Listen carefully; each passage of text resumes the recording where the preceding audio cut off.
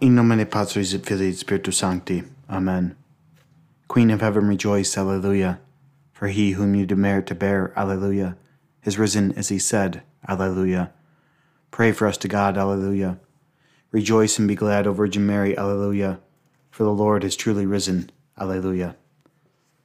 The following is a reading from Father Alban Butler's Lives of the Saints. May 8th.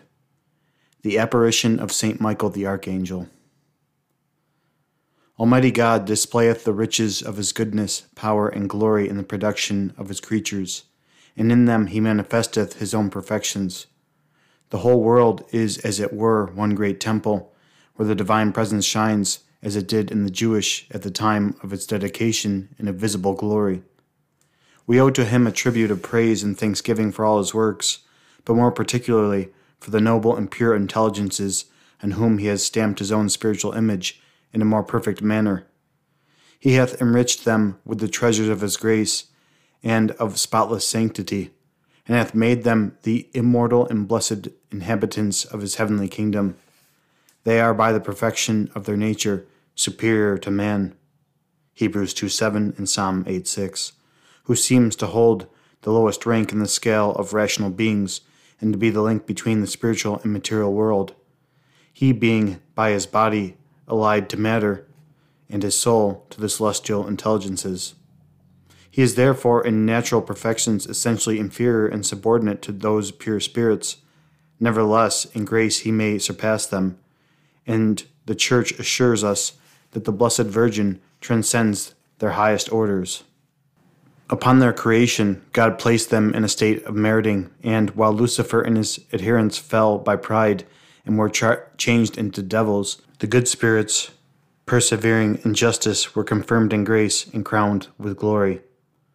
It is manifest from the Holy Scriptures that God is pleased to make frequent use of the ministry of the heavenly spirits in the dispensations of his providence in this world, and especially towards man.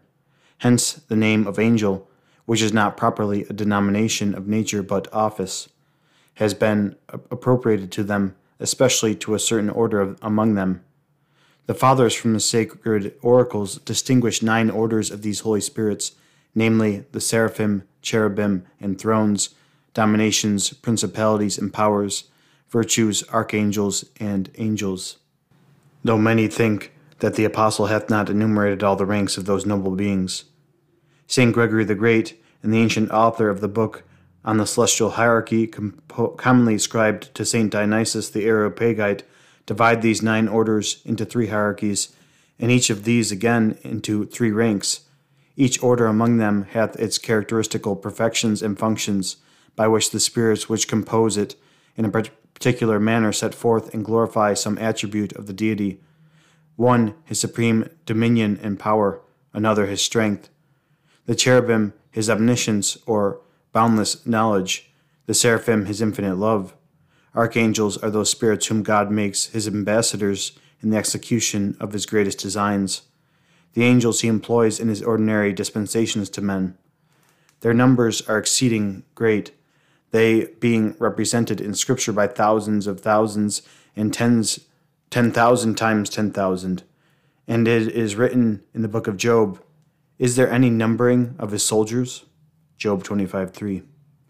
These numberless armies of glorious spirits are the bright ornament of the heavenly Jerusalem.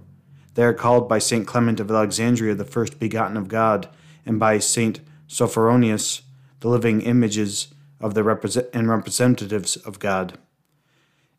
As a skillful architect, he polishes more those stones which he destines to a more noble rank and to more excellent purposes. The angels are all pure spirits, that is, they are uncompounded immaterial substances, or subsisting simple beings, which have no parts, as bodies and matter have. In them nothing is to be found of color, shape, extension, or any other qualities of matter. They are, by a property of their nature, immortal, as every spirit is. For a simple entity, or what has no parts, can only perish by annihilation, which is a supernatural act of divine omnipotence, no less than creation. On the contrary, a body being compounded of parts is naturally mortal. Being obnoxious to continual vicissitudes, and liable to perish by a separation or dissolution of its parts. Hence the bodies of the elect, after the general resurrection, will be immortal only by a gift of grace. As in their nature, so in its properties and dependencies do the angels surpass inferior creatures.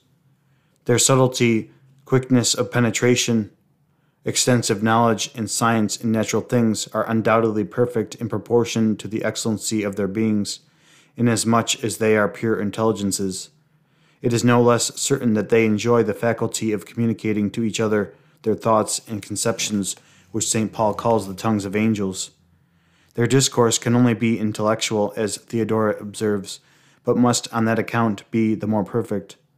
The prophets frequently express it as a peculiar and distinguishing property of God alone, that he is the searcher of hearts, so that his all-seeing eye always penetrates into their most hidden recesses, and no creature can conceal anything from him, before whom all things are light. In what manner the angels communicate their thoughts or understand those of others we are not able clearly to determine. St. Thomas and divines usually teach with St. Gregory that God speaks to his angels by interiorly discovering to them his will, and by inspiring them with a sweet inclination to execute all his orders, and that these pure spirits speak to one another by the interior desire or will of communicating their thoughts and sentiments. By whatever means the angels understand the language of their fellow spirits, by the like they may hear the desires of a human soul, such at least as are addressed to them, or which it concerns them to know. Our guardian angels may in an instant convey or intimate our concerns to spirits that are remote, and God also can immediately reveal our thoughts when he pleases to them. That they know our concerns and by charity interest themselves in them is certain, or there could not be joy in heaven and before the angels of God over one sinner doing penance. Even devils can suggest to our minds evil thoughts, paint in the imagination dangerous objects, frequently see the consent of the human heart, and accuse men at the divine tribunal. That spirits have a natural power of exerting their agency on bodies is proved from several instances in Holy Writ, not only of good angels, but also of devils, when God doth not restrain their natural strength. Evil spirits slew the 7 first incontinent husbands of Sarah, hurled the swine into the lake, and carried Christ in the air. Angels have the power of moving or conveying themselves from place to place, in which they are swift even as our thought, and such is their activity that it is not easy for us to conceive it. If light comes from the sun to our eye in 7 minutes, it must travel 200,000 miles in a second. Yet this is corporeal motion, which essentially requires succession of time. But the motion of a spirit from the highest heaven to the lowest point in the universe is instantaneous. This is an imperfect abstract of what divines deliver from the oracles of Holy Writ concerning the nature and properties of the good spirits, but unspeakably more transcendent and more admirable are the noble spiritual endowments of grace and the riches of immortal glory with which they are adorned. They are the spotless ministers who approach nearest to the throne of God, and in the contemplation of his infinite beauty and incomprehensible perfections drink plentifully of the fountain of his holy joy and love, pouring forth with all their strength, without intermission, to eternity, a perfect spiritual homage of profound adoration and praise to the glory of his holy name. Though in this imperfect state of human nature we can have but very weak notions of the transcendent powers and faculties of superior spiritual beings, revelation has in part supplied the defect and drawn aside the veil, letting us into some knowledge of this immaterial world of spirits. The Holy Scripture accordingly admonishes us to watch and to stand upon our guard against the malice and snares of the wicked apostate spirits who, by their evil suggestions, endeavor to seduce and draw us into sin. It also assures us that the good angels are often employed by God in ministering to us, and that they frequently lend us their friendly succors. It further informs us that when the material curtain of our body, which at present hides from our eyes the invisible spiritual world, shall be rent asunder, immediately a sudden torrent of light will break in upon us, and we shall see ourselves in the midst of those bright legions. The wicked indeed shall find themselves in darkness under the arrest and tyranny of the accursed spirits, which were here their tempters, and will be hereafter their tormentors, and their companions in unquenchable flames. But a guard of holy angels will conduct the soul of every just man, like Lazarus, to the abodes of light, and it shall be associated to the millions of happy spirits, being itself a kindred spirit. Among the holy archangels, there are particularly distinguished in Holy Writ Saints Michael, Gabriel, and Raphael. Gabriel, which in Hebrew signifies the strength of God, was his ambassador in the greatest of all mysteries, the incarnation of his Son. He was also the messenger of God to deliver his most solemn promise of the same mystery to the prophet Daniel. Raphael signifies the healing of God. This archangel conducted young Toby to Rages, cured his father's blindness, chased away the devil Asmodeus, and bound him, that is, took away his power of hurting. For this, as St. Austin observes, is what the Scripture is called binding wicked spirits. Matthew 12:29, Mark 3:27, 2 Peter 2:4, Apocalypse 22. St. Michael, whom the Church honors this day, was the prince of the faithful angels who opposed Lucifer and his associates in their revolt against God. Michael in Hebrew signifies who is like God. This was, as it were, his motto when, by humility, he repressed the pride of that apostate angel and set up the standard against him. He continues to protect the saints from his assaults. When the body of Moses was ordered to be secretly buried, lest it should prove an occasion of idolatry or superstition to the Jews, who had been accustomed to see the superstitious practices of the Egyptians towards their dead princes and friends, the devil attempted to prevent the execution of the divine order, that he might insult the body or make it an object of the people's sin. But St. Michael checked his insolence, not commanding him in his own name, but with humility intimating to him the command of God to desist. Jude 9. As the devil is the sworn enemy of God's holy church, St. Michael is its special protector against his assaults and stratagems. In this quality, he was the defender of the Jewish synagogue, as is gathered from Daniel, chapter 12, and Zechariah, chapter 1. And it appears from the most ancient books of the rabbins that he was always acknowledged such by the Hebrews, who even think he was the angel that conducted them into the promised land, and was the instrument or minister of God in giving them the law and in other signal favors.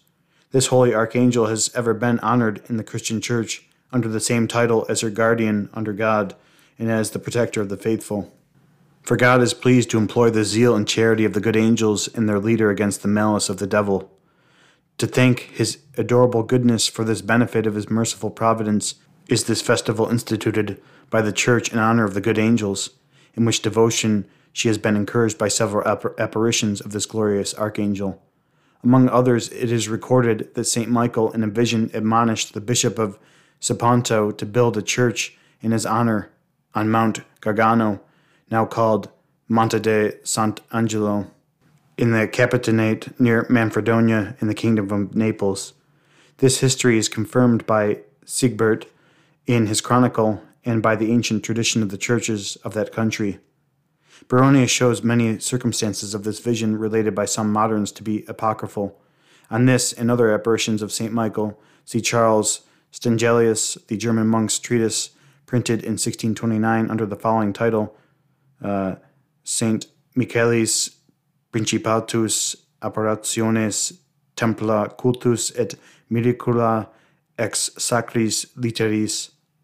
And that is probably why they removed it from the new calendar, because of the skepticism of modern people. This apparition is proved authentic by the judicious critic Mabillon, who visited those places and examined the records and monuments. This church was erected in the 5th century and is a place of great devotion.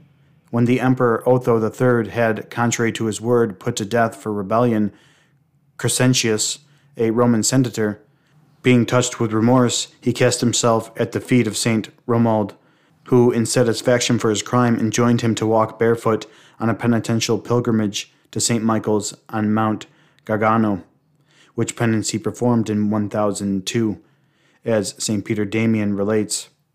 In France, Aubert, Bishop of Avranches, moved, it is said, by certain visions, built in 708 a church in honor of St. Michael on a barren rock which hangs over the sea between Normandy and Brittany. In the 10th century, this collegiate church was changed into a great Benedictine abbey. In imitation of this was the famous Church of St. Michael, refounded in Cornwall in the reign of William the Conqueror by William, Earl of Moreton, on a mountain which the tide encompasses. It is said by Borlas, the learned and accurate antiquarian of Cornwall, that this Church of St. Michael was first built in the 5th century. The Greeks mention in their Menea a famous apparition of St. Michael at Chone, the ancient Colossae in Phrygia. Many apparitions of good angels in favor of men are recorded both in the Old and New Testament. It is mentioned in particular of the special guardian and protector of the church that, in the persecution of Antichrist, he will powerfully stand up in her defense. At that time shall Michael rise up, the great prince who standeth for the children of thy people. Daniel 12:1. He is not only the protector of the church, but of every faithful soul. He defeated the devil by humility. We are enlisted in the same warfare. His arms were humility and ardent love of God. The same must be our weapons. We ought to regard this Archangel as our leader under God, and courageously resisting the devil in all his assaults, to cry out, "Who can be compared to God?" And now we'll end this episode with the prayer to St. Michael, the Archangel, and I will be reading the longer version of this prayer. You may be familiar with the prayer to St. Michael that we often pray at the end of Mass. Pope Leo XIII composed these prayers, and there's a longer version which he composed after seeing a vision of evil spirits who had been released from hell and their efforts to destroy the church. And in the midst of this vision of horror, the Archangel St. Michael appeared and cast Satan and his legions into the abyss of hell. And Pope Leo XIII died in 1903. And we know what happened after that: 2 world wars and much suffering for the church. So these prayers to St. Michael in response to this vision of the devils trying to destroy the church is needed more now than ever. Let us pray.